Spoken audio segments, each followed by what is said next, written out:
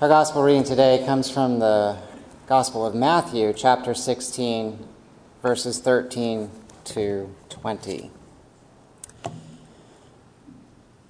When Jesus came to the region of Caesarea Philippi, he asked his disciples, "Who do people say the Son of Man is?" They replied, "Some say John the Baptist, others say Elijah, and still others Jeremiah or one of the prophets." "But what about you?" he asked. "Who do you say I am?" Simon Peter answered, "You are the Messiah, the Son of the living God." Jesus replied, "Blessed are you, Simon, son of Jonah, for this was not revealed to you by flesh and blood, but by my Father in heaven. And I tell you that you are Peter, and on this rock I will build my church, and the gates of death will not overcome it. I will give you the keys of the kingdom of heaven.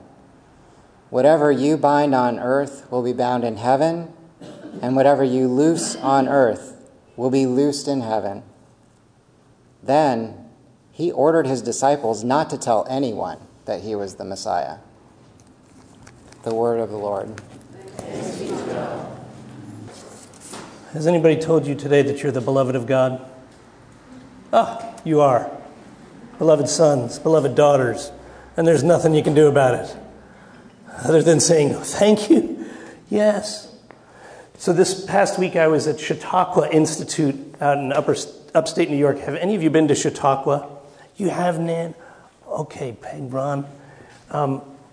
It is a wonderful, indescribable place of Christians from different denominations coming together for lectures, for prayers, for worship services. It was started by Methodists in 1874 as part of the camp meeting movement and tradition. And so for the past week, I've been worshiping with Christians who worship differently than Methodists and praying with Christians and seekers who pray differently than I'm used to praying, and sharing ideas about how to serve God and how to serve the poor in ways that are different than my understanding. It was really wonderful. And then we all realized the universality of how we drink coffee together. Because on every front porch of every house, there's a Methodist house, a Presbyterian house, an Episcopal house, a Baptist house, Lutheran house, I'm sure I'm missing some. They all have coffee on, waiting for anybody to come up to the porch and have some coffee and some conversation. It was delightful. And as I'm there, I found myself listening for a word from God that might be for me. It was for my own spiritual renewal, but it might be for someone else. And to say, "God, what do you have for us here at the Chatham United Methodist Church?" And there's a few things that I think God might be saying to us. And it's not just for this morning, but it may be moving forward. So last year, Julie, Matthew, Elizabeth, and myself, we went out to visit some friends in California, and we went to L.A., and when we were at L.A., we went to the Homeboy Industries, which is in the heart of, L.A. Heart of what? Skid Row. Skid Row. A lot of gangs. A lot of people who are hurting and in need. Dave and Becky went to Homeboys as well that same week. And there's a ministry that Father Greg Boyle has started of getting gang members off the streets and into jobs. He spoke at Chautauqua last week, and he said, I think the title of his sermon was, We don't hire homeboys to bake bread. We bake bread to hire homeboys, which is one of the ways of saying if people have a job, they can get out of the gang. They also offer free tattoo removal, which helps people integrate back into a society where they're not bound by the gang life. We had lunch at Homegirls Cafe. Did you eat at Homegirls Cafe? A couple times. Yeah, we go there all the time when we visit May. It's really good food. It's awesome. It's awesome. Awesome thing. So these are homegirls that come out of the gangs. They're taught a trade. They're taught how to bake, how to cook, how to prepare meals, how to work the cash register, how to serve. And hundreds of people are employed by Homeboys Industry. And this is my mug from Homeboys. So I got to spend some time with Father Greg, who's a saint. He's 63 years old. He's been working with the gangs for the last 20 years. They love him. They love him. He loves them. And says we have more to learn from them than they have to learn from me. He said something that I thought, somebody in our church, maybe in our denomination, needs to hear this. He said, God doesn't want anything from you. Let me just let that sink in a bit. God does not want anything from you. God wants something for you. God doesn't want anything from us. God wants everything for us. And what God wants most for us is joy. Do you remember that passage in the Gospel of John? That God's joy might be in us. And our joy might be made complete. That satisfies the thirst of God. So among other things that I will probably be processing and sharing over the next few weeks and months, in our conversations with Greg, he's very interested in coming to Chatham United Methodist Church at some point in 2018. I went up there with a friend of mine who's the priest of the Catholic Church in Westfield, and we sought him out, we sought Greg out, and we said, we feel like God's calling you to come to New Jersey. And so he said, yeah, I'd be very interested. So we're working on that. Please add that to your prayers. Because he's written a book called Tattoos on the Heart, which so many people have read in this area. I've heard people in the Chatham area reflect on this book. Did I loan the CDs? The audiobook. It's really better to listen to him tell these stories. He's one of the best storytellers I've ever heard. YouTube him. YouTube some clips. And pray that the doors will open to get him to speak here one day and at Westfield the next day. I put a picture of us up on Facebook. Already 1,000 people are resonating with it and said, I'm coming. Whenever he comes, let us know. I filmed a brief part of the sermon at Chautauqua, and we're going to see this now. Good morning.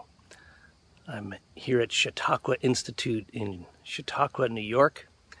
It's about an hour from Friendship. Those of you who went to Rise this past summer, I'm standing about an hour west of where we were in Friendship. It's about 275 miles from Chatham, 6-hour drive. I highly encourage any of you who are interested and have the time to come to Chautauqua some point. It is a Methodist-founded camp meeting that has become an ecumenical place for people of different faith traditions to come together and explore one another's faith and learn from one another and experience some of the good community that we all hope to have as people of faith. Behind me are some of the houses of Chautauqua. One of those houses back there was where Thomas Edison met his wife and married the Miller girl who lived in the Miller cottage. You can see behind me some of the hotels and homes of Chautauqua. Also behind me is a scaled model of the Holy Land. I think the scale is 1.75 feet per mile. And so you can see behind me what is the Dead Sea, and Lake Chautauqua is what would be the Mediterranean. So I want to give you a little tour that may help flesh out just how significant today's scripture passage is. You can see the sun is just about rising over Lake Chautauqua. So here is a map of the Holy Land, and we're going to start our tour down here and walk up to Jerusalem and then all the way up past Capernaum to Caesarea Philippi, which is where our scriptures take place today. So let's go on a little walk. The bell tower is right over there, and someone is sculpting in sand this week. A bell tower. Please do not touch. Isn't that amazing? So we would be walking through the desert here. This would be not a very inhabited land. The Dead Sea, which is the lowest part on earth, that is down there. This is the model city of Hebron. This was built, by the way, about 100 years ago, this topographical life-size map of the Holy Land. This is Bethlehem, city of Bethlehem, and here would have been Jerusalem. So this, on the hill, you can see on one of the highest parts of the Holy Land, the city of David was built. You can see the Mount of Olives over there. And Jericho would have been down there. So that road from Jerusalem down to Jericho would have been a very steep and lonely and barren walk where the parable of the Good Samaritan takes place. Walking further north, you can see the city of Bethel, the Jordan River, which connects the Sea of Galilee up there with the Dead Sea down there, cuts right through what is now Israel, Palestine, Jordan. You can see here Jacob's well. It even has some water in it. This is where Jesus had the longest conversation in the New Testament with the woman at the well. Walking further north, we're now crossing over some mountains. This is Mount Moreh, Mount Tabor. Here's Nazareth. Here's where the Mount of the Beatitudes was, the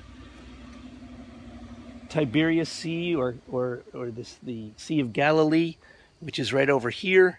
And you would have seen Capernaum at this area. This is 75% of Jesus' teaching took place in that small area right there on the northern shores of the Sea of Tiberias, or Capernaum. Here's Cana, where the wedding of Cana took place, Jesus' first miracle. We're still going north to what is now the Golan Heights. And this is where today's passage would have taken place. Up here is Caesarea Philippi. So looking down from Caesarea Philippi, you can see the whole Holy Land. Caesarea Philippi was named after Caesar Augustus, who was one of the emperors of Rome. He was egomaniacal. He loved power. He wielded it without any mercy. He was always right, never wrong, and if anybody challenged him, he would just take them out. By the time Jesus and his disciples got to Caesarea Philippi, they certainly would have been seeing signs along the road that says, this is Caesarea. This is named after Caesar Augustus, the Son of God. So isn't it fascinating that it is here in this region that Jesus asked his disciples, who do you say that I am? He first says, who do people say I am? Well, the disciples say, some say you're John the Baptist. Some say you're Elijah. Some say you're Jeremiah. Some say you are one of the prophets. And then Jesus turns the question to them personally, which is always a good question for we who are followers of Jesus to ask. Jesus says, who do you say that I am? And Peter says, You are the Messiah. You are the Son of the living God. Now, I always heard that as Peter saying, you're the Messiah, you're the Son of the living God. But in this case, in this region, he's saying, you are the Messiah, the Son of the living God. Not Caesar Augustus. You, which is an outrageous and political and dangerous statement. Because what he was saying in this region was, Jesus, you are the most powerful. You are the Son of God, Son of the living God. And Jesus says to him, Simon, son of Jonah. Remember Jonah.